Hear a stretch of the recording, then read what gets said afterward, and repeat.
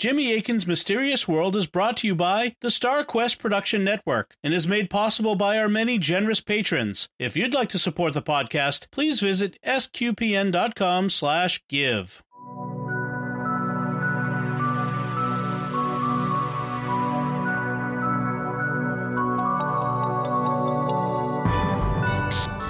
You're listening to episode 275 of Jimmy Akin's Mysterious World, where we look at mysteries from the twin perspectives of faith and reason. In this episode, we're talking about reincarnation research. I'm Dom Bettinelli, and joining me today is Jimmy Akin. Hey, Jimmy. Howdy, Dom. Many people around the world believe that we have lived before, that we experience a succession of lives, so that when we die in one body, we're reborn in another. This belief, known as reincarnation, is found in multiple world religions, including major ones like Hinduism and Buddhism. It's also believed by various tribal peoples around the world and even by some individuals in the Christian West. But in the 20th century, parapsychologists started studying reports of reincarnation from a scientific rather than a religious perspective. One of the most famous researchers was psychiatrist Ian Stevenson.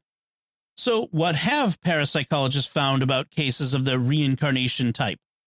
Is there any evidence that something paranormal might be going on in these cases? And what could possibly explain their findings? That's what we'll be talking about on this episode of Jimmy Akin's Mysterious World. Jimmy, we've looked at the topic of reincarnation on the show before. Why are we looking at it today? We initially looked at the topic of reincarnation in a two-part discussion way back in episode 93, and then again the next week in episode 94. As a way into the subject, we focused on the famous Bridey Murphy reincarnation case, which is by far the best-known one here in America, or at least it was until recently. There are some more recent cases that are probably more famous today, and we'll talk about them in future episodes. But back in 1952, a Colorado man named Maury Bernstein hypnotized a housewife named Virginia Tighe, and she reported memories of having been an Irish woman named Bridey Murphy back in the 1800s. When Bernstein published his book, The Search for Bridey Murphy, in 1956, it set off a reincarnation craze, and this became by far the most famous reincarnation case that the American public was aware of, so I focused on it first as an entry point to the topic. I didn't want people asking why I was ignoring the most famous case. But the Bridey Murphy case is shot through with problems, as we discussed in episode 94. Basically, lots of the things that Virginia Tighe said under hypnosis were historically false. We have no evidence that Bridey Murphy ever existed, and we should have evidence if she existed, because there would be baptismal records of Bridey, her husband, and other people named in the hypnosis sessions, along with marriage certificates, business records, tax records, and death certificates.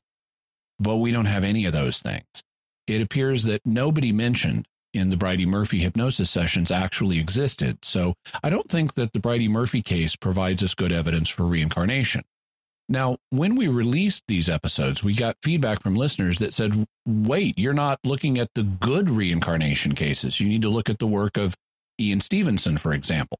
And I was happy to acknowledge that this was true and that I plan to do just that in the future.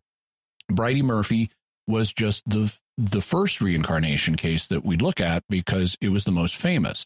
But I fully planned on looking at other cases, including the research of competent parapsychologists in future episodes, so that's what we're doing today. We note it when one of us has a personal connection with the mystery we're investigating. When you were a teenager, you were a member of the New Age movement, and New Agers commonly believe in reincarnation. What was your attitude toward it? As I've mentioned, when I was a teenager, before I became a Christian, I had been a follower of Edgar Cayce. We discussed Edgar Cayce back in episode 224 and again the next week in episode 225, so you can go back and listen to those episodes for more background on him. At the time, I accepted Cayce's psychic readings, including his past life readings, without really critically examining them, and I did believe in reincarnation. I also had a friend who, as a child, reported past life memories. He told me that after he reported these memories, his parents had him checked out, and that it turned out he was the reincarnation of General George S. Patton, which was interesting because General Patton himself believed in reincarnation and believed that in previous lives he had been present at many of the great battles of history. Perhaps not to be outdone, and I'm actually quite embarrassed by this, I came to believe that I had been the reincarnation of King Richard I of England, also known as Richard the Lionheart, who fought in the Third Crusade in the late 1100s. But I never had any good evidence for this, and I regard it as just youthful foolishness. You'll notice that in both cases, George Patton and Richard the Lionheart, my friend and I were both claiming to have been previous famous people. This is common in many popularly reported accounts of reincarnation. Lots of adults report being famous kings, generals, philosophers, and scientists, or at least members of the nobility and the upper class, as opposed to the 99% of humanity that have historically been unknown nobodies that were lower class farmers and slaves. The popular reports of having been famous or otherwise socially prominent are so common that they've often been scoffed at, and among parapsychologists, there's a name for such claims. They are often called famous past lives, or FPLs.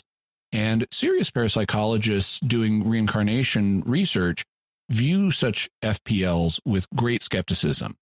In an article in the Science Encyclopedia, K.M. Wehrstein reports, a common stereotype concerning reincarnation is that people who claim to have lived before also claim to have been famous.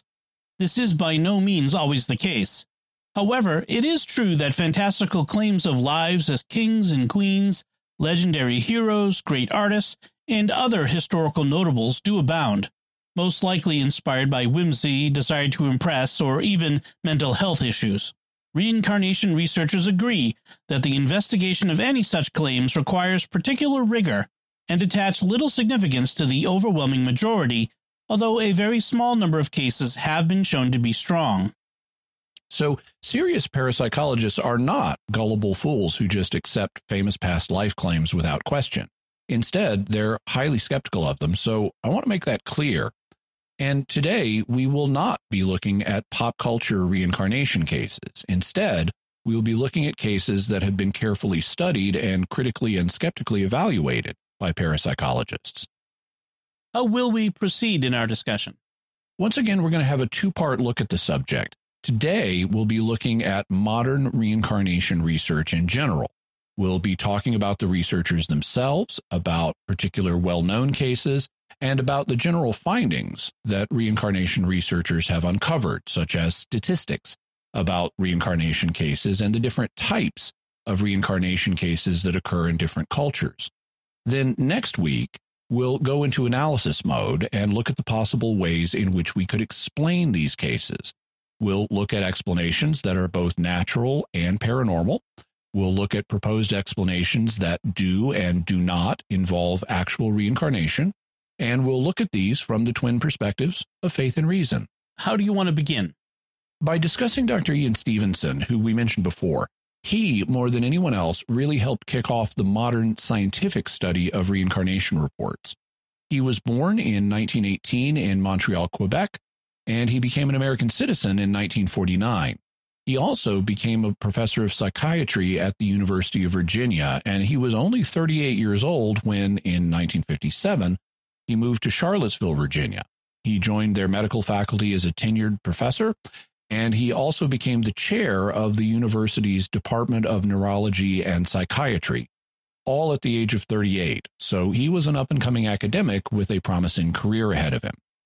In the 1950s, he encountered the work of parapsychologist J.B. Rhine.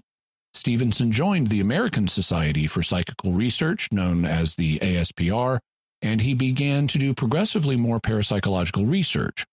In the 1960s, he would give up the post of being chair of the department, and he would also give up his clinical psychiatric practice and focus exclusively on research, being the first holder of the chair of the Carlson Professor of Psychiatry, a post named after Chester Carlson, the millionaire inventor of the Xerox machine, who endowed the chair specifically for Stevenson to hold it. He also founded a sub-department at the University of Virginia's Neurology and Psychiatry Department, Originally, the subdepartment was called the Department of Parapsychology, but in 1987, it was renamed the Division of Personality Studies, and in 2005, it was renamed again as the Division of Perceptual Studies. Stevenson passed on to his reward in 2007 at the age of 88. How did he begin his reincarnation research? His first published work on the subject was a two-part essay that appeared in the ASPR Journal in 1960. According to the Science Encyclopedia, in the first part of this paper, Stevenson reported having found published accounts of 44 cases in which the deceased person whose life was recalled had been identified. In 28 cases, the subjects, all young children, had made at least 6 corroborated statements about deceased persons unknown to their families. In the second part of the paper, Stevenson called for further research on this phenomenon. Although he did not let on that he was thinking about doing this himself, by the time his article was published, he knew of several new cases in India and was trying to obtain funds to go there and investigate these cases. In 1961, Stevenson obtained a grant from the Parapsychology Foundation to go to India and Ceylon, now Sri Lanka, to study cases. He was able to look into 17 cases in India and 3 in Ceylon in the time he had available, and continued to develop information about them through agents in those places. Later, with Chester Carlson's support, he went to Alaska and then to Brazil. In 1964, he traveled to Turkey, Lebanon, Syria, and Israel. The more cases he studied around the world, the more impressed he became by the cross-cultural patterns in them. He selected 20 representative cases for his first book of case reports, 20 Cases Suggestive of Reincarnation, which was published in the ASPR Proceedings in 1966, then reprinted with follow-up information on 18 of the child subjects by the University Press of Virginia in 1974. The book has been something of a bestseller and is still in print in its 1980 paperback edition. He went on to publish multiple additional books on reincarnation.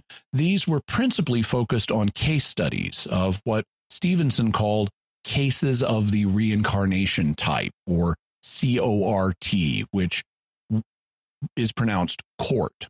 And this is a standard term today, and so in the current pair of episodes, we will be referring to cases of the reincarnation type as court. The fact that they are called cases of the reincarnation type is meant to indicate that they are suggestive of reincarnation, but that reincarnation may not be the only explanation for them. They could be explained by something else.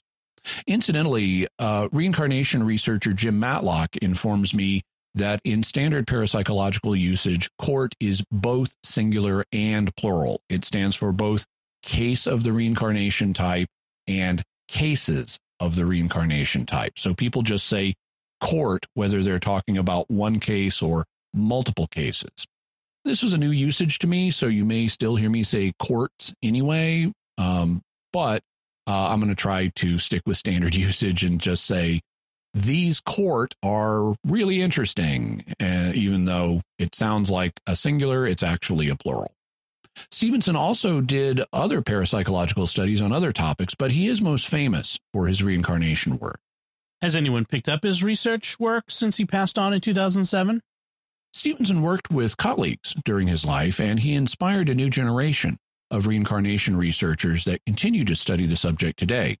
One of his closest collaborators was Dr. Jim Tucker, a child psychiatrist at the University of Virginia. Another was Dr. Erlander Haraldsson, a professor of psychology at the University of Iceland. And another is the American anthropologist, Dr. James or Jim Matlock. There are others as well, but those 3 are the more prominent recent authors researching and writing on the subject. And Dr. Matlock himself helped me with this episode and next week's episode, so I'll be thanking him. How did Stevenson and how do other researchers go about their work? One of the things they do is focus on veridical information. That means information that can be checked out and shown to be true.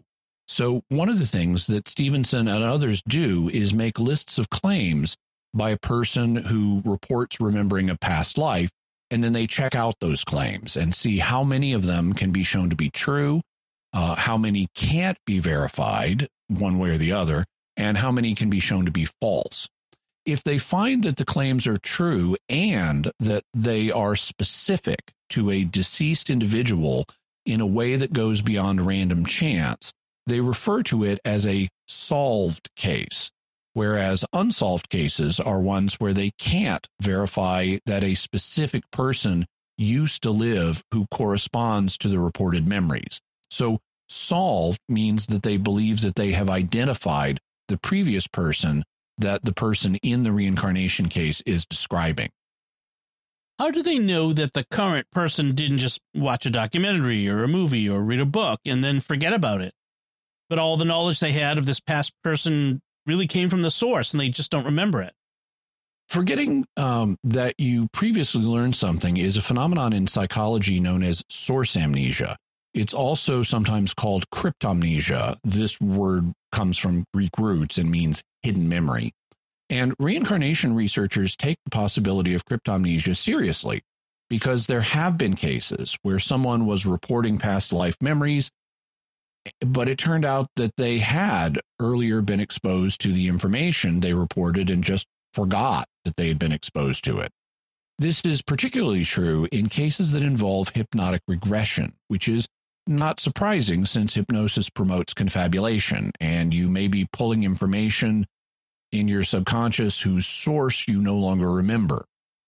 Cryptomnesia can be very hard to rule out in the cases of adults. Adults have been alive for multiple decades.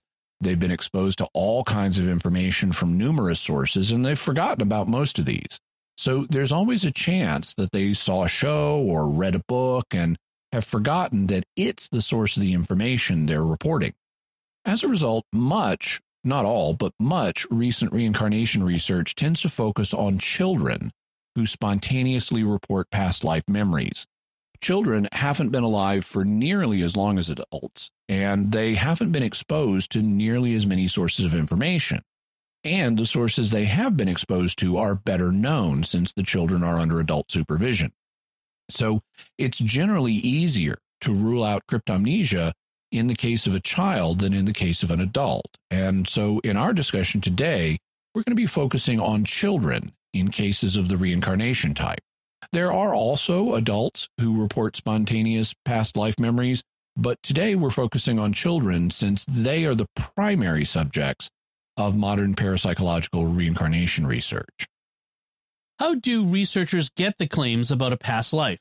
Do they use hypnosis? Typically, no. We discussed hypnosis back in episode 52, and one of the things we discussed is the fact that no matter what you hear, hypnosis is not a magic memory booster. In fact, it tends to promote confabulation or false memories, as it encourages you to relax, become uncritical, and fantasize. It is not a good way of retrieving accurate information from memory. And that's what reincarnation researchers have also found. Trying to hypnotize people into remembering past lives does not generate good, quality, verifiable, or veridical information, which is no doubt why so many of the claims that Virginia Tighe made turned out not to be true. They were just things that she fantasized while hypnotized, and they didn't correspond to reality. Consequently, even though there are lots of pop New Age books about hypnotizing people into remembering past lives, I read some of them when I was a teenager in my New Age phase, serious parapsychologists who do reincarnation research tend not to use hypnosis because what it mostly produces is junk. Incidentally, in his book, Children Who Remember Past Lives, Ian Stevenson makes an interesting comment about the use of hypnosis and cryptomnesia. He writes, in some instances of ostensible regression to previous lives, the hypnotist has afterward asked the hypnotized subject in the same or a later session to tell the source of the material embodied earlier in the evoked previous life. Some subjects questioned in this way have then remembered and named a book or other source for some of the information included in the previous life. So sometimes hypnotic subjects will relate a past life scenario, but when they're asked how they came by the information in the scenario, they're able to name a real book that they read, indicating that cryptomnesia, not an actual past life, was the apparent source of the information. In episode 224, and again in episode 225, we heard about the American psychic Edgar Cayce. And one of the things that Cayce did for his clients was life readings, in which he would tap a psychic source of information and then tell clients about their past lives. Do modern reincarnation researchers typically use psychics to learn about past lives? No, and as we heard in the episodes on Edgar Cayce, there is an argument to be made that he may have had some genuine psychic ability, but the past life readings he did were shot through with problems. There are all kinds of historical problems with the claims he made concerning other people's past lives, and serious parapsychologists who do reincarnation research have not found psychic practitioners like Edgar Cayce or those who do similar practices to be able to produce good veridical information in past life readings, so they tend not to use psychic practitioners for this purpose. In Children Who Remember Past Lives, Stevenson himself commented on this problem.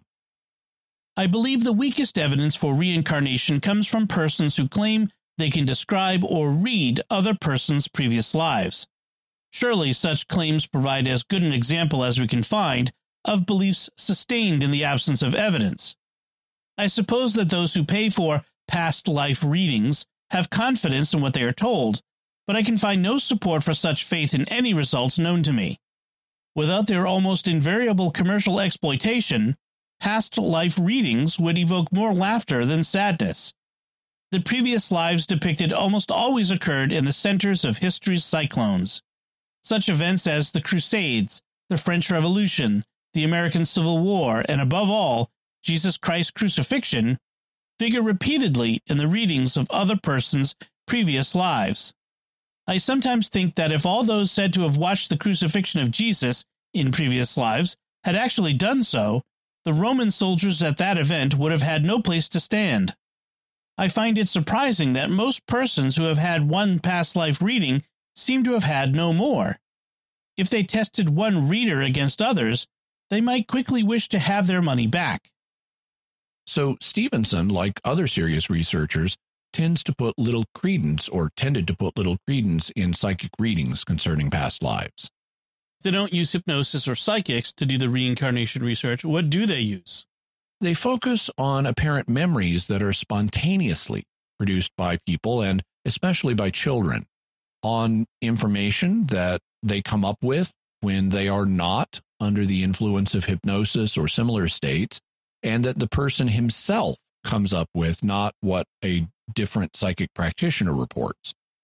What they really want are verifiable claims that are spontaneously reported by an individual, particularly by a young child who has less chance of experiencing cryptomnesia. So how do they go about getting that evidence? Most children don't report remembering past lives, and if the memories are spontaneous, you can't use hypnosis or a psychic practice to induce them. This is one of the problems that serious reincarnation researchers face. They just have to wait until they hear about a child who is reporting past life memories. Then they want to move in and investigate the case as quickly as possible, because the longer they wait, the less valuable the evidence may be. What they really want to do is start their research before anyone has been identified as the previous person that the child is having memories of, because as soon as that person is identified, the child and the parents have been exposed to information about the previous person, and so the data pool becomes muddied. It may be that the child and his parents learn about this previous person, and then the child starts remembering things based on what they learned. Or it may be that the parents start misremembering what the child said before they learned the identity of the person, and they start reshaping what the child previously said in light of what they later learned. So the ideal is moving in and starting the investigation before the previous person has been identified. That way, they can be sure that the claims the child is making haven't been influenced by what they learned about the prior person. Unfortunately, this isn't always possible in practice, and so often they just have to do the best they can. These days, one of the ways that sometimes happens is by looking at time and date stamps on printouts of emails and electronic files that the parents of the child created before the previous person was identified. So, if you've got an email saying from one person to another saying, my child just said this about a past life, and you can see the date stamp is before they identified the previous person, then you can validate that the child was claiming that before the previous person was identified. So what's the general structure of an investigation? It varies by the circumstances, of course, but based on a general methodology that Stevenson pioneered, they first make contact with the family of the child in question. They seek to interview the child, the parents, and other members of the family. They document the claims that the child has been making, as well as anything else that's unusual about the child, such as the personality traits of the child, skills that the child wouldn't be expected to have, and unusual physical features of the child, like birthmarks or birth defects. And if, in the ideal case, the previous person has not yet been identified, they start checking the historical record to see if they can identify someone that corresponds with all this. As part of the process, they look at medical records, including death records of the previous person. If the previous person has surviving relatives, they also interview them, whether or not the current family has made contact with the previous family. And they may do tests or at least record the results of tests that families did to see whether the child was able to correctly identify things from the previous person's life. Like, could the child recognize people that the previous person knew? And did the child mistakenly claim to recognize other people who the previous person did not know? They then write a report on their findings. Sometimes these reports are published, such as in books or journal articles. These days, they may also be stored in an electronic database, such as one run by the University of Virginia. And the findings and their meaning are debated in the parapsychological literature. There's much more to investigating cases of the reincarnation type or court than that, but that provides us with a general sketch. Now that we've got a general overview of how this research works, let's give the listeners some examples of particular cases. What can you tell us? We'll look at more than one example, but we can't go too far into the literature for time reasons. I mean, this is a podcast rather than a book. So we'll look at 4 cases that have been reported, and then we'll look at some of the summary findings that reincarnation researchers have found, including the way reincarnation stories appear in different cultures and statistics that describe the cases. One of our first case is one that was investigated by Ian Stevenson himself. It concerns a boy named Gopal Gupta who was from India. In his book, Children Who Remember Past Lives, Stevenson reports, Gopal Gupta was born in Delhi, India on August 26, 1956. His parents were members of the lower middle class with little education. They noticed nothing unusual about Gopal's development in infancy and early childhood. Soon after Gopal began to speak, at the age of between 2 and 2.5 years, the family had a guest at their house, and Gopal's father asked Gopal to remove a water glass that the guest had used. Gopal startled everyone by saying, "I won't pick it up. I am a Sharma." Sharmas are members of the highest caste in India, the Brahmins. He then had a temper tantrum in which he broke some glasses. Gopal's father asked him to explain both his rude conduct and his surprising explanation for it. He then related many details about a previous life that he claimed to remember having lived in the city of Mathura, which is about 160 kilometers or 100 miles south of Delhi. Gopal said that in Mathura he had owned a company concerned with medicines, and he gave its name as Sukh Shansharak.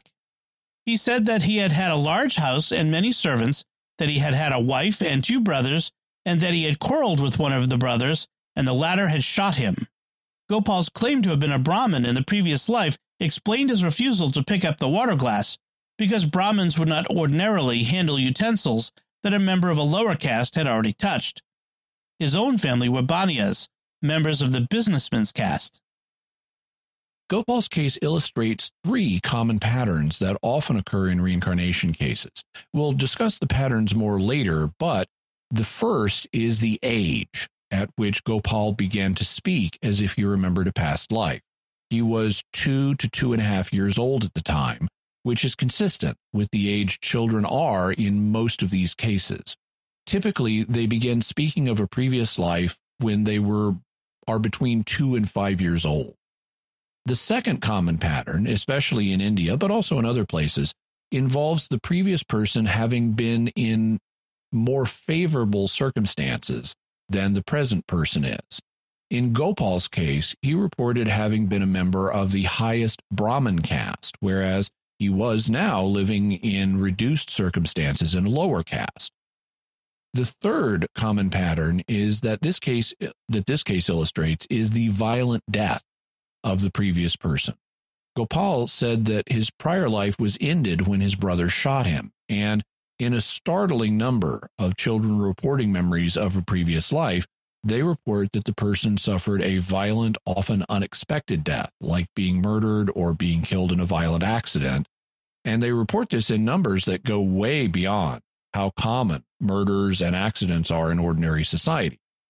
But now that the Gupta's child was making claims about a previous life, we embark on the investigation part of the account. Gopal's parents had no connection with the city of Mathura, and his utterances about a life there stirred no memories in them. His mother did not wish to encourage Gopal to talk about the previous life he was claiming to remember, and at first his father felt indifferent about the matter. Gopal's mother's reluctance in this matter is also common in Indian culture. Parents may not wish their children to remember or talk about previous lives, especially when unfavorably comparing their present circumstances to a former life in better circumstances. And they may fear that the child will become alienated from them and seek to rejoin the earlier person's family. But Gopal's father was less concerned about this. From time to time, he told friends about what Gopal had been saying. One of these friends vaguely remembered having heard about a murder in Mathura that corresponded to Gopal's statements, but this did not stimulate Gopal's father to go to Mathura and verify what Gopal had been saying. Eventually, he went to Mathura in 1964 for a religious festival, and while there he found the Sukh Shanchara company and queried its sales manager about the accuracy of what Gopal had been saying. What he said impressed the manager because one of the owners of the company had shot and killed his brother some years earlier. The deceased man, Shaktipal Sharma, had died a few days after the shooting on May 27, 1948. The manager understandably told the Sharma family about the visit of Gopal's father. And now we come to something that often happens in these cases. If the earlier person can be identified, there can be a meeting of the two families, which can be natural. If someone is claiming to be a member of your family, you may want to meet him and his other family. Similarly, if someone in your family is claiming to be a member of a different family, you may want to meet them and see if the child's memories check out or not. Some of the Sharma family then visited Gopal in Delhi, and after talking with him, invited him to visit them in Mathura, which he did. At the time of these meetings in Delhi and Mathura, Gopal recognized various persons and places known to Shaktipal Sharma and made additional statements indicating considerable knowledge of his affairs. The Sharma family found particularly impressive Gopal's mention of an attempt by Shaktipal Sharma to borrow money from his wife.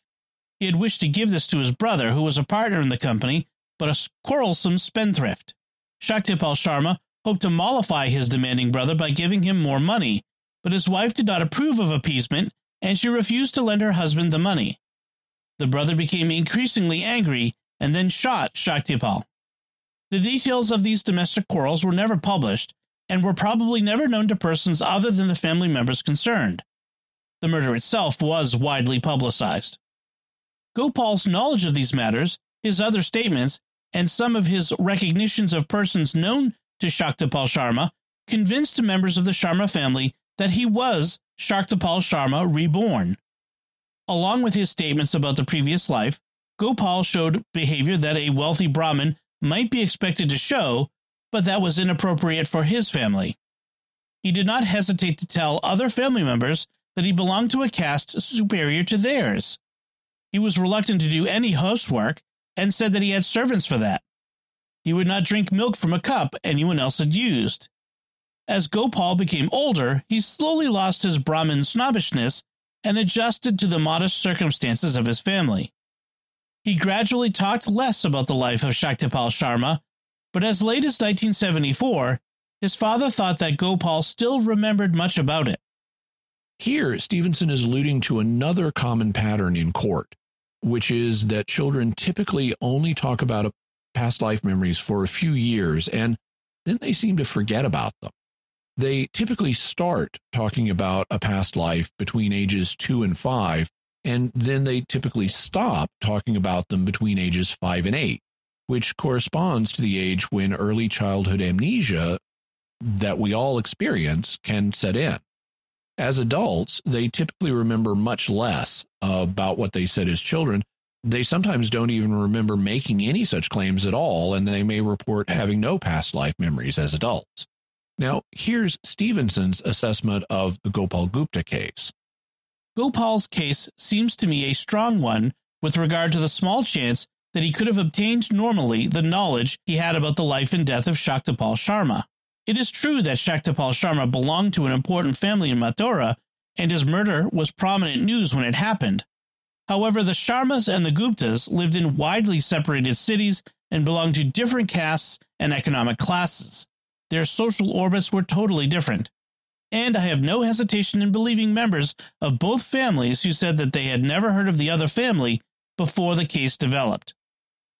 So Stevenson thinks that this is one of the stronger cases. It's possible that Gopal had learned about the murder of Shaktapal Sharma through normal means by overhearing someone discuss it, but it's much less likely that he would have learned about the other details of Shaktapal Sharma's life that had not been publicized. So Stevenson thinks this is a strong case. And to his credit, he also includes weaker cases in his writings and frankly acknowledges the fact that they are weaker. But here we'll be focusing on the stronger ones. Our next case involves a Native American boy named Corliss Chotkin Jr. He was a member of the Tlingit tribe in Alaska, and the Tlingit are one of the Native American peoples that have historically believed in reincarnation. This case started with a prediction by an elderly Tlingit fisherman of Alaska, Victor Vincent, who told his niece, Irene Chotkin, that after his death, he would be reborn as her son. This is something that happens in some tribal societies. It's referred to as planned reincarnation. In some societies, people will announce their plans to reincarnate in a certain location, in a certain family line, or to a certain person, like Victor Vincent did here, announcing that he would be reborn as his niece's son. But there are often signs that will be given to help confirm that the new person is the same as the earlier one. He showed her 2 scars from minor operations, one near the bridge of his nose and one on his upper back, and as he did so, he said that she would recognize him in his next incarnation by birthmarks on his body corresponding to these scars. Victor Vincent died in the spring of 1946. About 18 months later, on December 15, 1947, Irene Chotkin gave birth to a baby boy who was named after his father. Corliss Chotkin Jr. had 2 birthmarks, which his mother said were exactly at the sites of the scars to which Victor Vincent had drawn her attention on his body.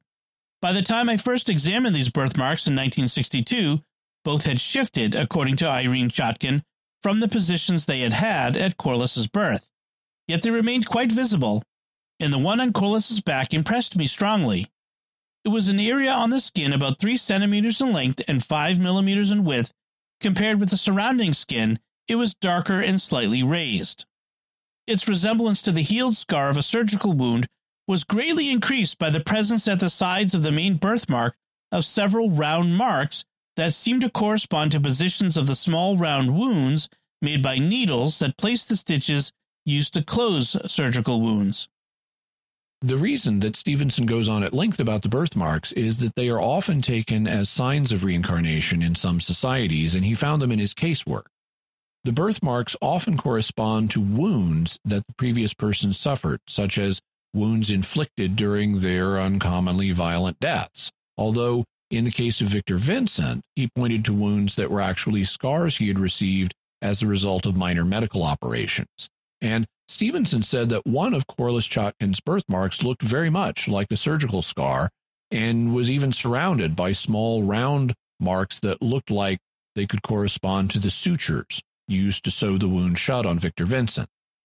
In some societies in Asia, they even mark the bodies of the dying or the dead with a substance like soot or paste, so that when the person is reborn, they will have birthmarks corresponding to the marks that they put on the body of the earlier person, so that they can be recognized as the earlier person when they come back. Stevenson referred to these deliberately induced marks as experimental birthmarks. Stevenson initially wasn't attentive to birthmarks, but after learning about them in some of these societies, he did a lot of work on them. He even wrote a big, long 2-volume work about them called Reincarnation and Biology. Now, one of the things about tribal societies that believe in reincarnation is that they tend to not do a lot of rigorous validation of reincarnation claims. They're not skeptical Westerners doing reincarnation research. Members of their culture believe in reincarnation, so when someone is born with birthmarks that they perceive as corresponding to the wounds or the experimental birthmarks they remember being on a previous person, they can just accept this new person as that other one that has now come back. The birthmarks alone can be considered proof of reincarnation. But Westerners typically want more evidence than that, and there was more in the case of Corliss Chotkin. When Corliss was only 13 months old and his mother was trying to get him to repeat his name, he said to her petulantly, "Don't you know who I am? I am Kakodi." This was the tribal name Victor Vincent had had. When Irene Chotkin mentioned Corliss's claim that he was Kakodi to one of her aunts, the latter said that she had dreamed shortly before Corliss's birth that Victor Vincent was coming to live with the Chotkins. Irene Chotkin was certain that she had not previously told her aunt about Victor Vincent's prediction of Stevenson return as her son. This reflects another aspect that is reported to occur in reincarnation cases. Someone, often the mother, but not always, in this case it was an aunt, may have a dream in which the previous person announces that he will be reborn or otherwise come to stay with the new family. These are referred to as announcing dreams because the earlier person announces his intention to reincarnate in a particular family. And in some societies, these dreams, like birthmarks, are often taken as proof of reincarnation. If you get an announcing dream saying that someone is going to come live with you or will be your child, then you regard your child as the reincarnation of that person. So the Corliss Chotkin case involved both birthmarks and an announcing dream. But that wasn't all, since Corliss verbally identified himself as Kakodi, or Victor Vincent. Furthermore, when Corliss was between 2 and 3 years old, he spontaneously recognized several persons whom Victor Vincent had known, including Victor Vincent's widow. Irene Chotkin said that he also mentioned 2 events in the life of Victor Vincent about which she did not think he could have obtained information normally. In addition, Corliss showed several behavioral traits corresponding to similar ones that Victor Vincent had shown. Corliss combed his hair in a manner closely resembling the style of Victor Vincent. Both Corliss and Victor Vincent stuttered. Both had a strong interest in boats and in being on the water. Both had strong religious propensities, and both were left-handed. Corliss also had a precocious interest in engines and some skill in handling and repairing them. His mother said he had taught himself how to run boat engines. It is unlikely that Corliss inherited or learned this particular skill from his father, who had little interest in engines or skill with them. This brings out another aspect of reincarnation cases. The child may not just report memories of being the earlier person, like knowing his name or recognizing people from the earlier person's life. The child may also behave like the former person. He may have skills that the previous person had, or he may like the same foods that the previous person did, or have the same interests. These behavioral parallels are distinct from what we typically think of as autobiographical memories, but they are still elements of our personalities. But, as tends to happen, Corliss's memories began to fade. After the age of about 9, Corliss made fewer remarks about the previous life he had seemed to remember earlier, and by 1962, when I first met him, he said that he remembered nothing about it. I met Corliss and his family 3 times in the early 1960s and once more in 1972. At the time of this last meeting, Corliss had almost completely lost the stuttering that formerly afflicted him, but he still stuttered when he became excited. His interest in religion had diminished, but he had maintained his interest in engines. So Corliss integrated into his new life and eventually forgot about the former one that he reported. Our third case comes from here in America, and it's a bit unusual that children reporting memories of other lives are much more common in parts of the world like India or Thailand, where most of the population believes in reincarnation, but such cases do occasionally occur in parts of the world where that isn't the case. So let's hear about a case involving a girl named Susan Eastland. Stevenson reports, I first learned of this case in 1968 when I received a letter from Charlotte Eastland, who, having read about my research in a magazine, volunteered information about the statements and behavior of her daughter Susan. These suggested that Susan had memories, albeit fragmentary ones, of the life of her deceased older sister, Winnie. Winnie was a lovable 6-year-old girl who was hit by an automobile and fatally injured in 1961. Her sudden death devastated the members of her family. Her mother suffered grievously and found herself longing to have Winnie somehow back in the family. At this time, she had only the vaguest notions about reincarnation. She told me later that she had heard about the belief held by people in India that humans can be reborn as non-human animals, which she considered impossible. But she had never heard of reincarnation in another human body. Nevertheless, the family members had an idea that Winnie might somehow return to them. and this is a fairly common theme in court. Often people will conclude that a deceased member of the family is being reborn to come back to them, like in the Victor Vincent Corliss-Chotkin case. But it also happens with parents who have lost children and very much wish to have them back. And also note that this is another case involving a violent, unexpected death because Winnie was struck by an automobile. About 6 months after Winnie's death, her older sister Sharon dreamed that Winnie was coming back to the family. And when Charlotte Eastland became pregnant 2 years later, she dreamed of Winnie being with the family again. In 1964, when she was in the delivery room for the birth of her new baby, her first husband, the father of all her children, thought he heard Winnie's voice saying distinctly, "Daddy, I'm coming home." The baby, Susan, thus came into a family that had lost a girl just a few years earlier and that had some expectations that this same girl would be reborn among them. So here we have two announcing dreams, one from Susan's older sister and one from her mother, and an audible apparition heard by her father when he was in the delivery room. But the question would be whether Susan would exhibit any memories of Winnie. When Susan was about 2 years old, she made several statements that seemed like references to the life of Winnie. When anyone asked her about how old she was, she would answer that she was 6, the age Winnie had been when she was killed. Her sense of being older than her actual age persisted at least up to the age of 5, because at that time she insisted that she was older than her brother Richard, who was then 11. Winnie had been more than 3 years older than Richard, so Susan's remark was correct for Winnie, but obviously wrong with regard to her own age relationship to Richard. Susan expressed unusual interest in 2 photographs of Winnie and said of them, "That was me."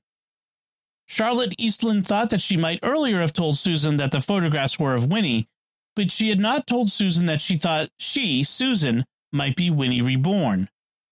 Susan not only identified the photographs as being of her, she insisted on having them for herself. She kept one hanging by her bed and carried the other around with her for weeks, sometimes repeating that it was a photograph of herself. Susan never asked to be called Winnie, but on one occasion, when she could barely scrawl, she took a crayon and wrote letters on the kitchen door that spelled W-I-N-N-I, Winnie. During this same period, Susan frequently used the phrase, "when I went to school," and she talked also about playing on the swings at school. Susan had not yet gone to school, and she had played on a swing in the family's backyard, but not on one at a school. Winnie, on the other hand, had started school before she was killed and she used to play on the swings at her school.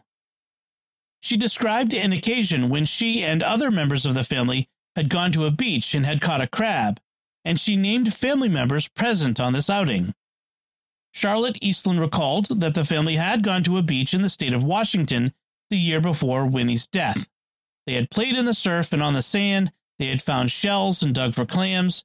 Charlotte Eastland could not, however, remember that they had caught a crab. Susan correctly named 3 of the 4 persons who had been present, but she included one person, her stepfather, who had not. Later, however, she corrected herself and said that Winnie's and her father had been present. Susan also referred to playing in a pasture with her sister Sharon. She said that she had been unafraid of the horses and that she had once walked under a horse. All this was correct for Winnie, who had played in a pasture with Sharon, was unafraid of horses, and had once walked under one. Susan's mother also asked her if she remembered Uncle George, who had lived up the street from them. Susan could not remember what Uncle George's house looked like, but said that she remembered him and then added, "We used to stop and see him before going to school and play a while."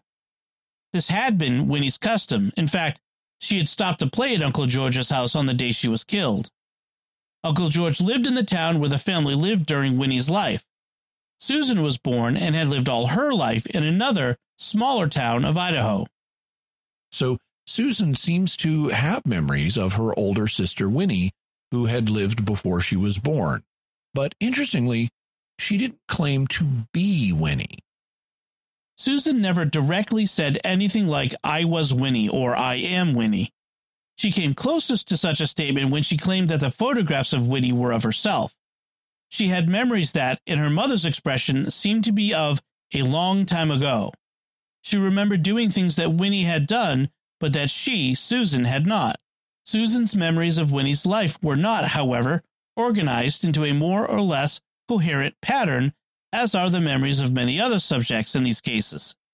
Put another way, we might say that although Susan had memories of a previous life, she seemed not to have an explicit idea that she had lived before. On the other hand, Susan also had a possibly significant birthmark. Susan had a small birthmark on her left hip. It was an area of increased pigmentation, nevus, about 1.3 centimeters by 1 centimeter. Its location corresponded fairly closely to the site of the most serious injury Winnie received when she was struck by the automobile and fatally injured. I obtained a copy of Winnie's medical records from the hospital to which she was taken after the automobile struck her and where she died. No other member of the family had a similar birthmark. Now, I want to look at one last story of a childhood memory case. This one involves a phenomenon that is not at all common, but it does appear in the literature. Some families do report this, and it will suggest some possibilities that we need to consider later. So here is the story of an Indian boy named Jasbir Lal Jat. Stevenson reported on this case in his book, 20 Cases Suggestive of Reincarnation, but the account of it is quite lengthy, so we'll be quoting from a summary article in the Science Encyclopedia by K.M. Weirstein. Jasbir Lal Jat was born in 1950 in the village of Rasulpur in northern India. At 3.5, he contracted smallpox and appeared to die. As it was nighttime, his burial was postponed until morning. While waiting, the father noticed Jasbir's body stirring, and eventually the child regained consciousness. It was some days before he could speak, and weeks before he could speak clearly, as he slowly recovered from the disease. And this is very common in this rare type of case. The person involved, usually a young person, is severely injured or sick and appears to die, only for something very strange to happen when they recover. When Jasbir was again able to express himself, it was clear that his personality had entirely changed. He stated that he was the son of Shankar of Vehedi village and wanted to return there. He refused to eat the food served him, saying he was a Brahmin, a higher caste than his family's Jat caste, to the extent that he might have starved had not a Brahmin neighbor agreed to cook for him in the Brahmin manner. After about 1.5 years, the family began to cook for Jasbir themselves, and discovering it had caused him no harm, he eventually joined them in their meals. Describing his previous life, Yasbir said he had died after being given poisoned sweets at a wedding ceremony by a man who owed him money. The poison, he said, disoriented him while he was riding in a chariot during the post-wedding procession, causing him to fall off and die of a head injury. Yasbir's father tried to keep his son's claims secret, but they nevertheless came to the attention of Brahmin village residents, one of whom was the wife of a man from Vehedi. While she was visiting, Yasbir addressed her in a manner that would have been appropriate for his previous self, but entirely inappropriate to his current situation. She discussed the incident back in Vehedi, and it was eventually realized that the details described by Yasbir matched a recently deceased Vehedi resident, Soba Ram, son of Sri Shankar Lal Tyagi, who died age 22 in a chariot accident. Now, this is a key detail, and it's what makes the Jasbir Jat case so unique.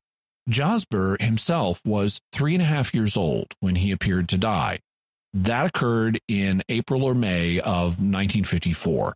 The date is not 100% certain. And when he recovered, he was reporting himself to be a man named Sobaram. But Sobaram had only recently died. Sobaram apparently died on or about May 22nd, 1954. So Sobaram died at basically the exact same time that Jasbir seemed to die. That means that instead of Jasbir being born with memories of Sobaram, he apparently acquired them when he was 3.5 years old. Now back to the story. The family of Sobaram knew nothing of their son being owed money, nor of him having been poisoned, although they had suspected it at the time. Sobaram's father and other family members visited Rasulpur, and Jasbir was able to recognize them and correctly identify his relationships with them. A few weeks later, a resident of Vehedi brought Jasbir there and asked him to lead the way from the railway station to the Tyagi quadrangle, a gathering place for male family members separate from the house. He did so without difficulty and was also able to lead the way from another villager's home to the Tyagi house. And Jasbir's knowledge of Sobaram's life turned out to be very extensive.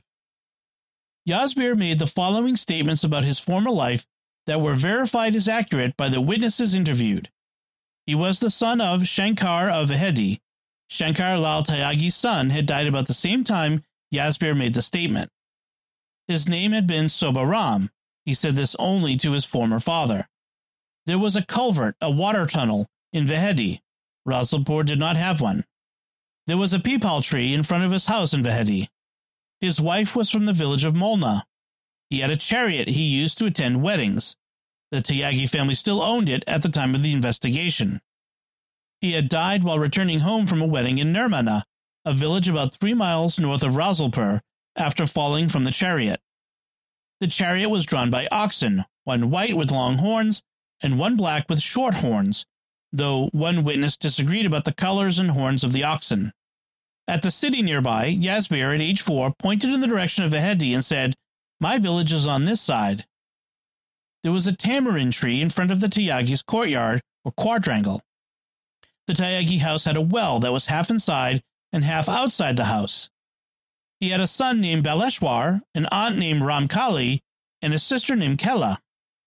His mother's name was Sona, his mother-in-law's was Kirpi, and his wife's was Sumantra. When he died, he had 10 rupees and a black coat inside a box. He had been bitten by a dog at a house to which he had gone to borrow a cot. Jasbir's claim that Sobaram had eaten poisoned sweets and his identifying the murderer were not verified. The Tyagis did not know whether he had eaten sweets prior to his death, but did recall he had eaten some beetles. This refers to his chewing betel nuts, which are often called areca nuts, which are often used kind of like a form of chewing gum in Southeast Asia, including India. You don't swallow them, but you chew them and then spit them out. As reported by his parents and other witnesses following his transformation, Jasbir strongly identified with his past incarnation, saying, "I am the son of Shankar of Vehedi." He also used a vocabulary more typical of Brahmin speech, such as the word haveli rather than hili for house. Ian Stevenson observed that he felt a strong attachment to the Tyagi family both in 1961 and 1964, and was particularly attached to Sobaram's son. He threatened to run away to the Tyagi family at least once and would cry at the end of his visits to Vehedi. He thought of himself as an adult with family and possessions in his former village. At the age of 6, he said to his mother when she was ill that if she needed money for treatment, he had some in Vehedi. During visits to Vehedi, he recognized people there with whom the Tyagis had quarreled and avoided speaking to them. In 1961, Stevenson noted that Yasbir would not play with other children in Rasalpur. His father reported that prior to his transformation, he had enjoyed toys and play, but afterward appeared to have lost interest in them. In 1964, Stevenson noted that Yasbir seemed more depressed than 3 years before, apparently frustrated by being unable to spend time in Vehedi. His family was reluctant to let him visit, worried that he preferred the Tyagi family to them. They said they had disbelieved his claims at first, but came to respect them when they were verified. For their part, the Tyagi family entirely accepted Yasbir as the reincarnation of Sobaram. And this is one of the things that can happen in such cases. The current person's family may feel threatened by the earlier person's family. They may feel or fear that the child will run away and join the other family, especially if the other family accepts them as the reincarnation of their departed loved one. In this case, Jasbir's own personality never returned. He continued to identify himself as Sobaram from then on. As a result, this is what is known as a case of replacement reincarnation, where a person is born with one personality, but then, usually after a major health crisis, they suddenly have the personality of a recently deceased person. It's as if their spirit has been replaced by the spirit of someone else, hence replacement reincarnation. Is this the same thing as the walk-ins that are talked about in some New Age circles? No, although it has some elements in common with that concept. We'll talk about walk-ins in a future episode, and just so people know what we're talking about right now, they do allegedly involve one person's spirit being replaced by another. The replacement spirits in walk-in cases are claimed to be enlightened beings who are here to guide humanity. They're said to negotiate the replacement with the departing personality, and they retain the memories of the person they're replacing and then go on a mission to help people. None of that was the case here. There was a sudden involuntary change in Jasbir Jat after his health crisis. There was no negotiation. The new personality that replaced him was not an advanced being, but just a local guy who had died. And he wasn't on a mission to benefit mankind. Sobaram just mysteriously seemed to end up in Jasbir's body, although Stevenson did ask Sobaram how that happened. This involves what are known as intermission memories, which are held to be memories of the period between two lifetimes. In 1961, Stevenson asked Yasbir whether he had any intermission memories from between his death as Sobaram and the moment he entered his current body. He answered that after dying, he met a sadhu, holy man or saint, who advised him to take cover in the body of Yasbir Lal Jat. And encountering spiritual beings who give you advice about reincarnation are reported in some intermission memories. In this case, apparently, Sobaram had just died, Jasbir also had seemingly died, and the holy man advised Sobaram to take shelter in Jasbir's body now that it was available. Stevenson was not able to meet Yasbir again until 1971, at which time he was 20.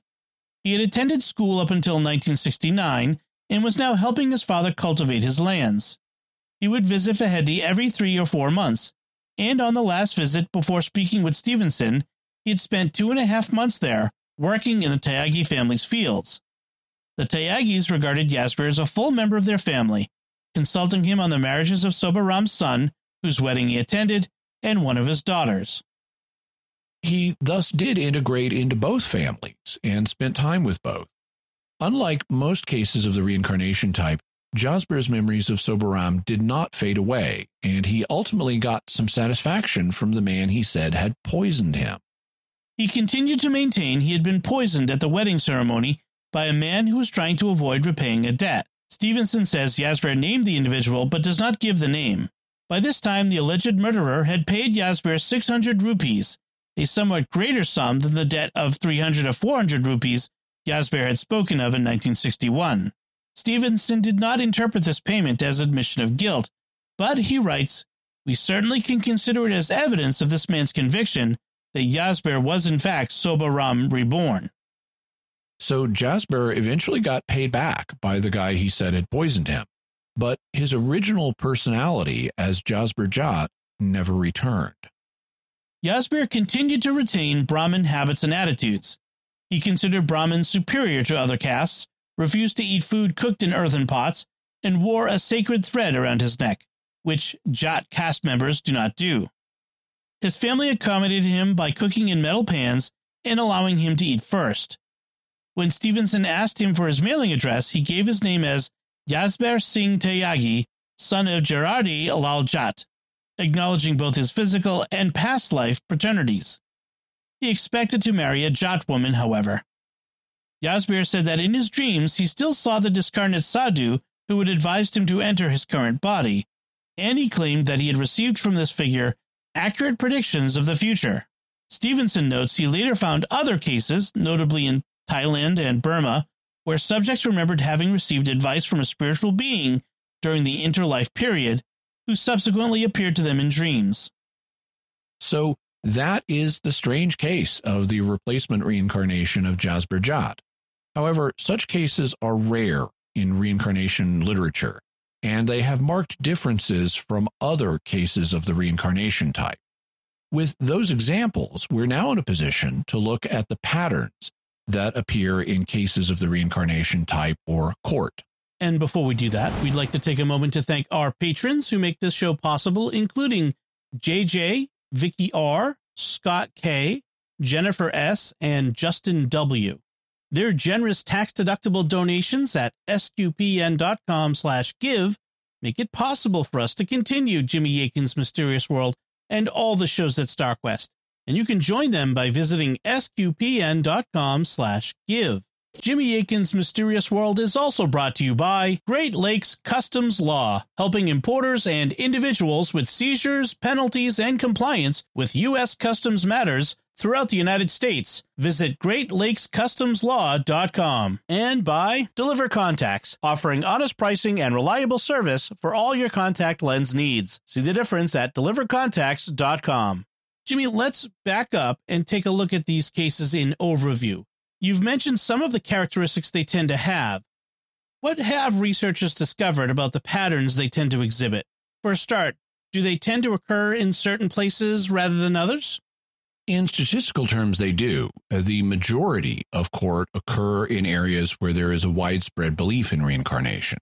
In Children Who Remember Past Lives, Stevenson wrote, "Persons who claim that they remember a previous life are easily found in certain areas of the world. These are northern India, Sri Lanka, Burma, Thailand, South Central Turkey, Lebanon, Syria, West Africa, and the northwestern region of North America, among tribal people."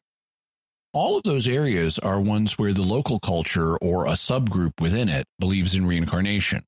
However, court are also reported in parts of the world that don't have as prominent a belief in reincarnation and in families that don't believe in reincarnation, though they are significantly less common. How do researchers explain that? It could be explained in different ways. Skeptics could argue that the reason you find reincarnation cases in places where people believe in reincarnation is that the local culture produces them. In other words, reincarnation doesn't happen, and the reports that it does are a cultural phenomenon generated by the local belief in it. However, researchers who believe in reincarnation could reply that the difference between different areas in reincarnation case reports is due to a data reporting issue. In cultures where there is a widespread belief in reincarnation, court get reported. But in cultures that lack this belief, they get ignored or suppressed, so that children who report past life memories get dismissed by their parents as just playing make-believe, or they otherwise tell them to keep quiet so that other people won't think they're weird, and thus the cases don't get reported. How frequent are the reports? They are not common, even in areas where there is a high belief in reincarnation. Stevenson writes, in 1978, two of my associates, Dr. David Barker and Dr. Satwan Pasrika, conducted a systematic survey of cases on a sample of persons living in a designated part of the Agra district in Uttar Pradesh, India. They found an incidence of approximately 2 cases per 1,000 inhabitants. We need similar surveys in other regions of India as well as in other countries. So 2 in 1,000 or 1 in 500 is a pretty low rate, and the numbers would be expected to be lower in areas that don't have a widespread belief in reincarnation. Here is how Stevenson describes the archetypal case of the reincarnation type. A fully developed case has 5 major features. 1. It begins with a person, usually an elderly one, predicting that he will be reborn after he dies. He often indicates to which parents or what place he would like to return. 2. He later dies, and then someone, not necessarily a member of his family, dreams about his returning to a particular family. 3. The baby is born and is found to have birthmarks, or perhaps birth defects, that correspond to wounds or other marks on the body of the deceased person whose reincarnation was expected. 4. Soon after the baby begins to speak, he makes statements, rudimentary at first and then more detailed, about the deceased person's life. 5. Finally, the child behaves in ways that are unusual in his family, but that informants say match behavior that the deceased person had shown or that might have been expected of him. Thus, the fully developed case has a prediction of rebirth, a dream, a birthmark or birth defect, statements about the previous life by the child, and associated unusual behavior. However, few cases show all 5 of these features. In particular, the first of the factors that Stevenson names, that of the previous person predicting that he will be reborn and saying where or to which parents, that isn't actually common. It does happen among the Tlingit in North America and the Tibetans in Asia, but it's quite rare elsewhere. So you could challenge that as a universal element. But with that exception, the others do appear frequently, and we saw examples of each one of these in the different cases we heard about earlier. These characteristics are basically universal characteristics in court, and they occur all over the world. We've also mentioned another universal pattern which concerns when children begin reporting past life memories. For the rare children that do report them, they typically begin doing so between the ages of 2 and 5. And the memories typically begin to fade, and the children thus stop talking about them between the ages of 5 and 8, though some do retain at least partial memories later in life. Also, very interestingly, the majority of children who report such memories are boys. According to Stevenson's figures, about 2/3 of the children involved in court are boys, and only around 1/3 are girls. Why that would be has not been established, but it is mostly boys that report these memories. Most of the cases involve people from the same religious and cultural background.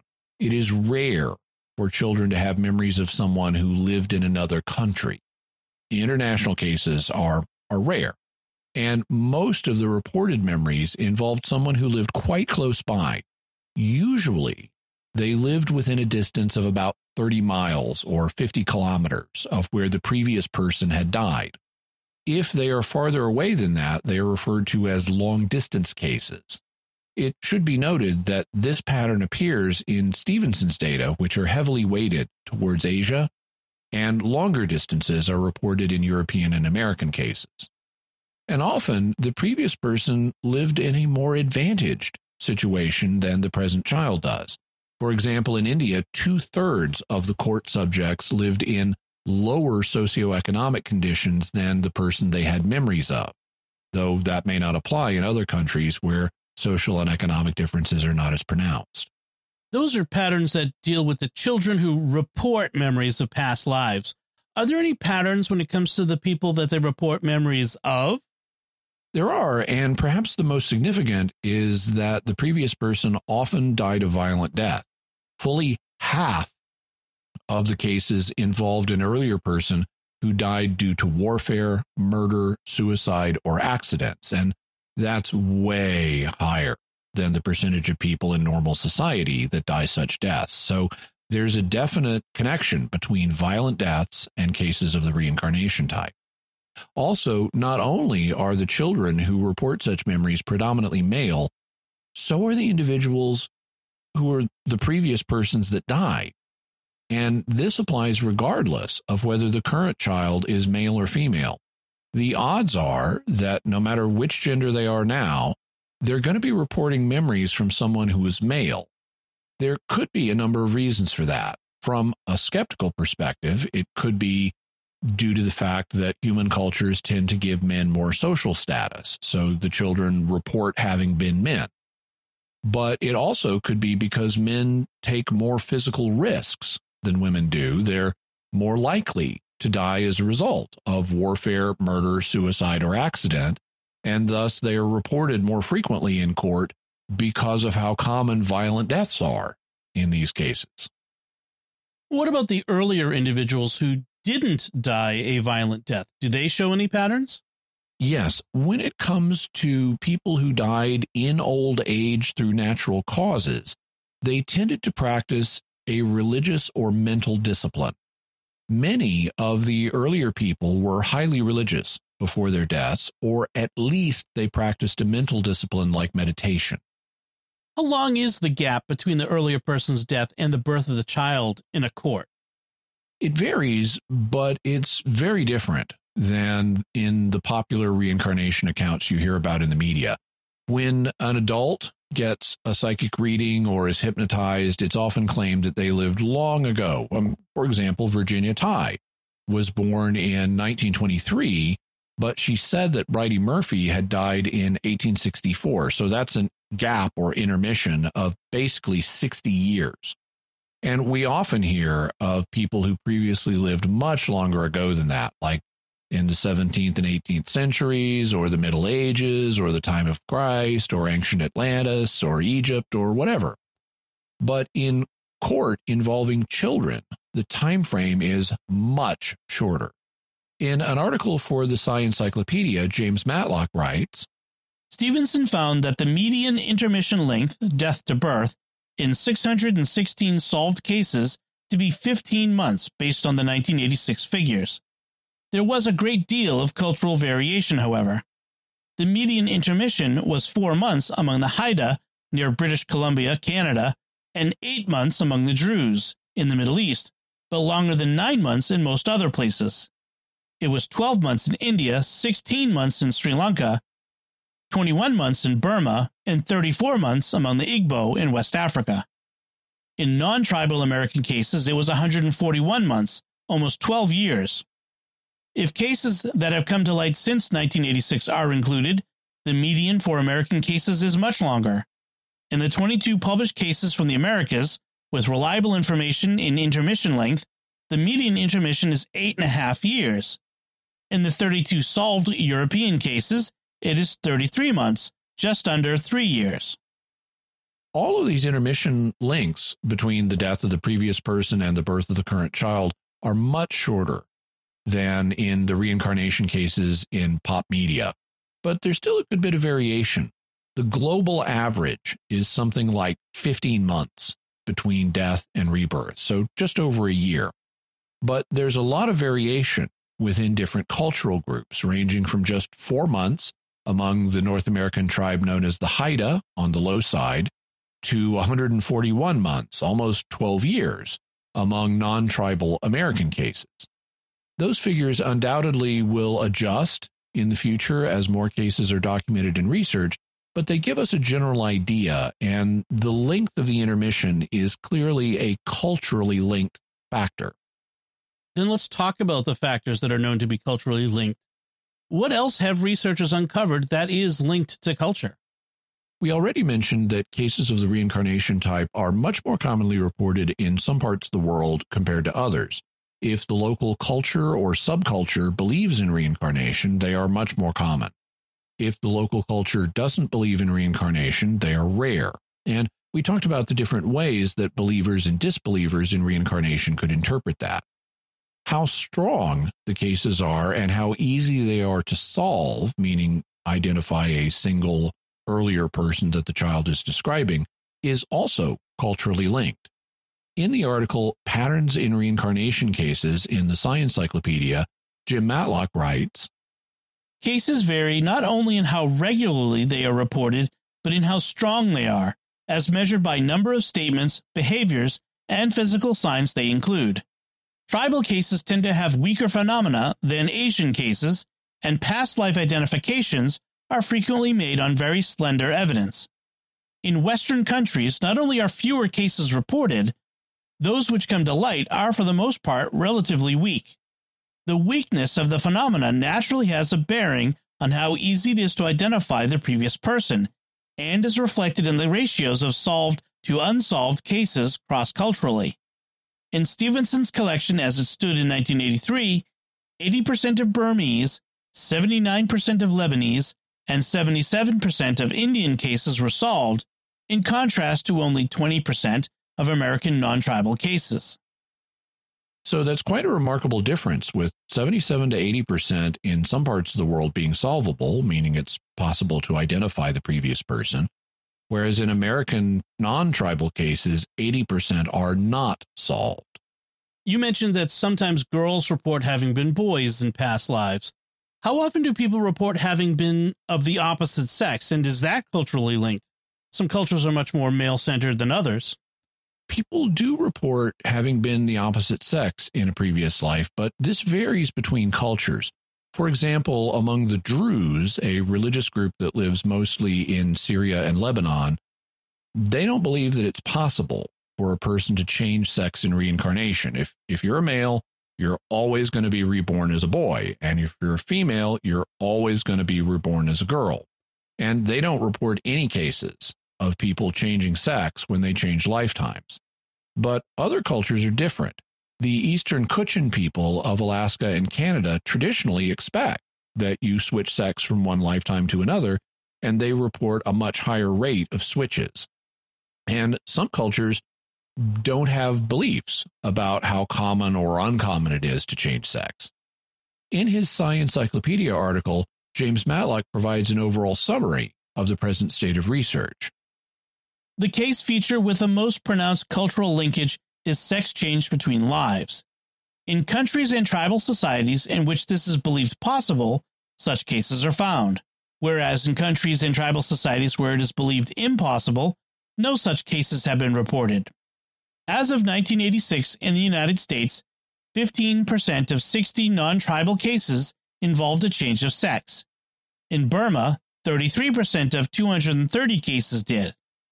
In Sri Lanka, the figure was 10%. The Kutchin traditionally held that all persons change sex between lives.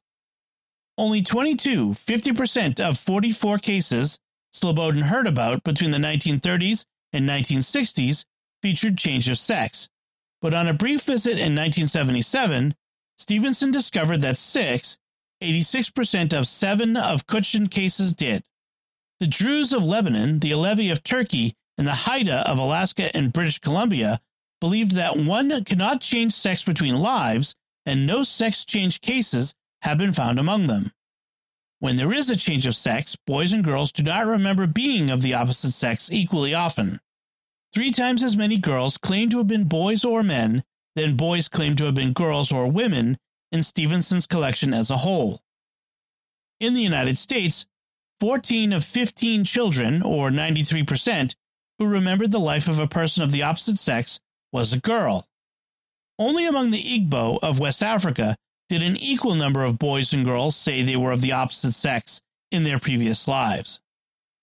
So the percentage of cases that report having been of the other sex varies widely between cultures, with some cultures reporting no such cases, like the Druze, and between 50 and 86% of cases among the Kutchin involving it. And as we noted, when there is a difference of sex reported, the prior person is usually male, with 3 times as many girls reporting having been male than boys reporting having been female across Stevenson's whole corpus of cases. And here in America, 93% of the children who reported having been the opposite sex were girls saying they had been boys. Only in one culture, the Igbo tribe, did boys and girls equally report having been of the opposite sex. Are there any other culturally linked aspects of court that we should cover? We mentioned earlier that most cases involve people reincarnating close to where the earlier person lived, usually within 30 miles. But this is different in larger countries. In the United States and in India, both of which are geographically large, the distances are longer on average, but it's still rare for people to report having been someone who died in a completely different country. It does happen, but it's not common. So it's as if people are usually staying within the same country, and the size of the country may determine how close the point of birth is to the point of death. However, this may not be true in adult cases. Jim Matlock tells me, based partly on some cases that have not yet been published, that international cases are more common in adult rather than child cases of court. Another difference concerns the relationship between the earlier person and the current person. The earlier person may have been a relative of the current person's family. He may have been an acquaintance of the earlier person's family, or he may be a stranger to the current person's family. Jim Matlock reports on the data. In tribal societies, the great majority of cases fall in family lines. As reported by Stevenson in 1986, 96% of Tlingit cases, 94% of Haida cases, and 92% of Igbo cases had family relationships. Mills found family relationships in 100% of the Giksan, Wet'suwet'en, and Beaver cases she studied. So in these societies, more than 90% of the cases had the earlier person as a member of the current person's family. What's more, which part of the family the person seems to reincarnate in is affected by how the society reckons kinship. Some cultures are patrilineal, meaning they reckon kinship according to the father's line. Ancient Israel was like this. You were reckoned as belonging to the line of your father. You were a member of a family based on who your male ancestors were. But other cultures are matrilinear, meaning they reckon kinship according to the mother's line.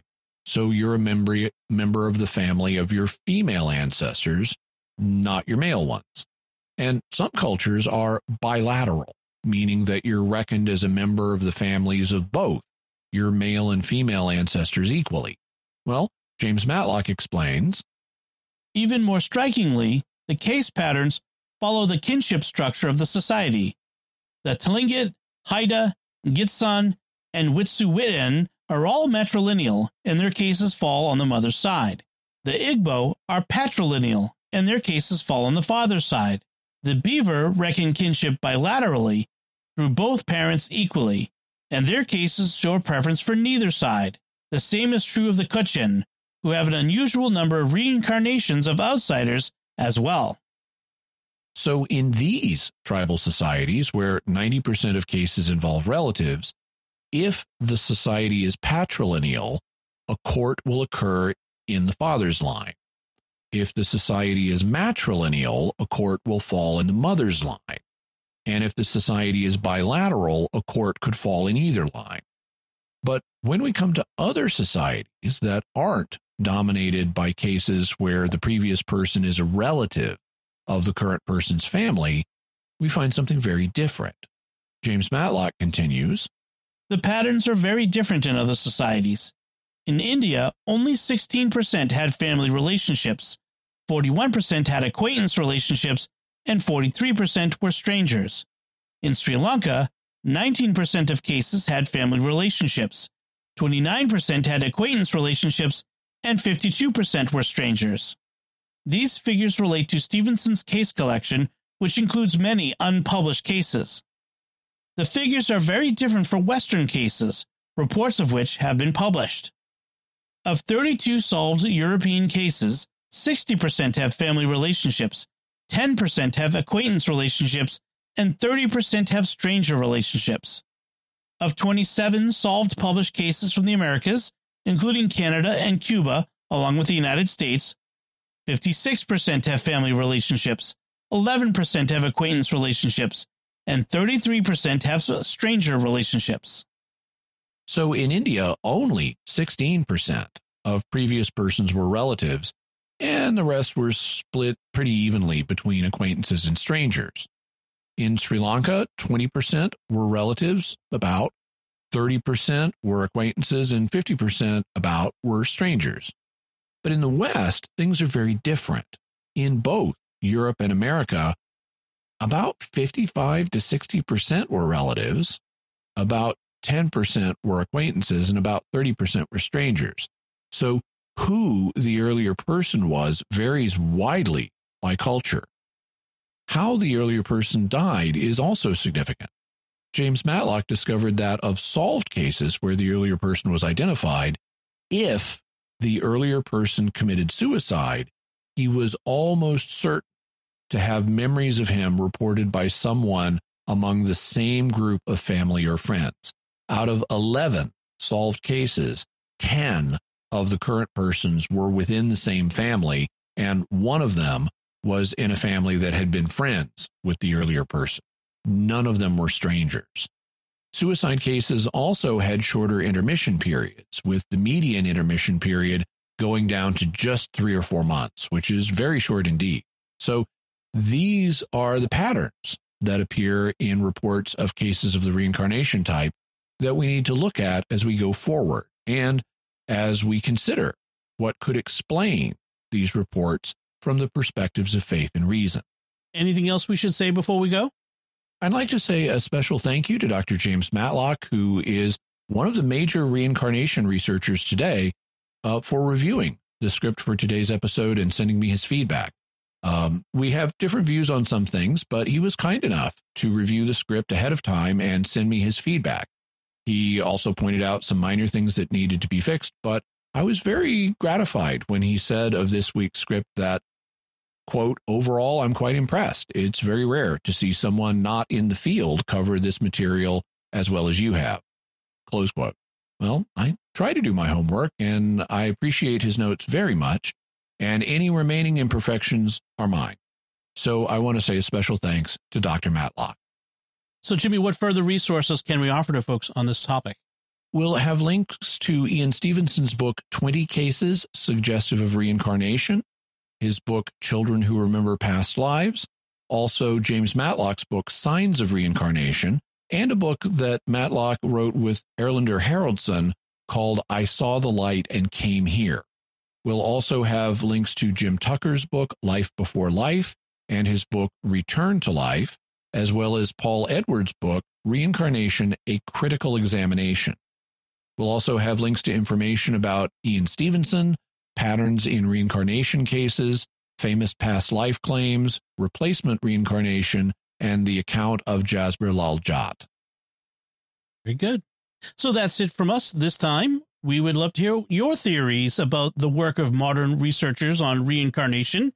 You can let us know by visiting sqpn.com or the Jimmy Akin's Mysterious World Facebook page, sending us an email to feedback@mysterious.fm, sending a tweet to @MYS_world, visiting the StarQuest Discord community at sqpn.com/Discord, or calling our mysterious feedback line at 619-738-4515. That's 619-738-4515. And I want to say a special word of thanks to Oasis Studio 7 for the video and animation work they've done on this episode. They're available for hire to do video and animation work for you, and you can check out what they do by going to my YouTube channel, youtube.com/Jimmy Akin. If you're one of our audio listeners, I highly recommend going to youtube.com/Jimmy Akin and checking out an episode of Mysterious World and seeing how much the video adds to the experience. Also, I am trying to grow my channel, so I'd appreciate it if you subscribe. We're currently working on getting up to 50,000 subscribers. So subscribe and hit the bell notification so that you always get notified whenever I have a new video, whether it's Mysterious World or one of the others I do. And while you're there, hit like and leave a comment, because that engagement tells YouTube that you were interested in the video, and so other people may be interested in the video too, and it will show it to more people, and you can help the show grow that way. So thank you very much. Like, comment, and subscribe. So, Jimmy, what's our next episode going to be about? Well, this week we summarized the current state of reincarnation research. So next week, we'll go into analysis mode and look at the possible ways in which we could explain these cases. We will look at explanations that are both natural and paranormal. We'll look at proposed explanations that both do and do not involve actual reincarnation. And we'll be looking at them from the twin perspectives of reason and faith. And I'll be sharing thoughts with you that I have not seen published anywhere. As far as I can tell, they are new to reincarnation research, so you won't want to miss that.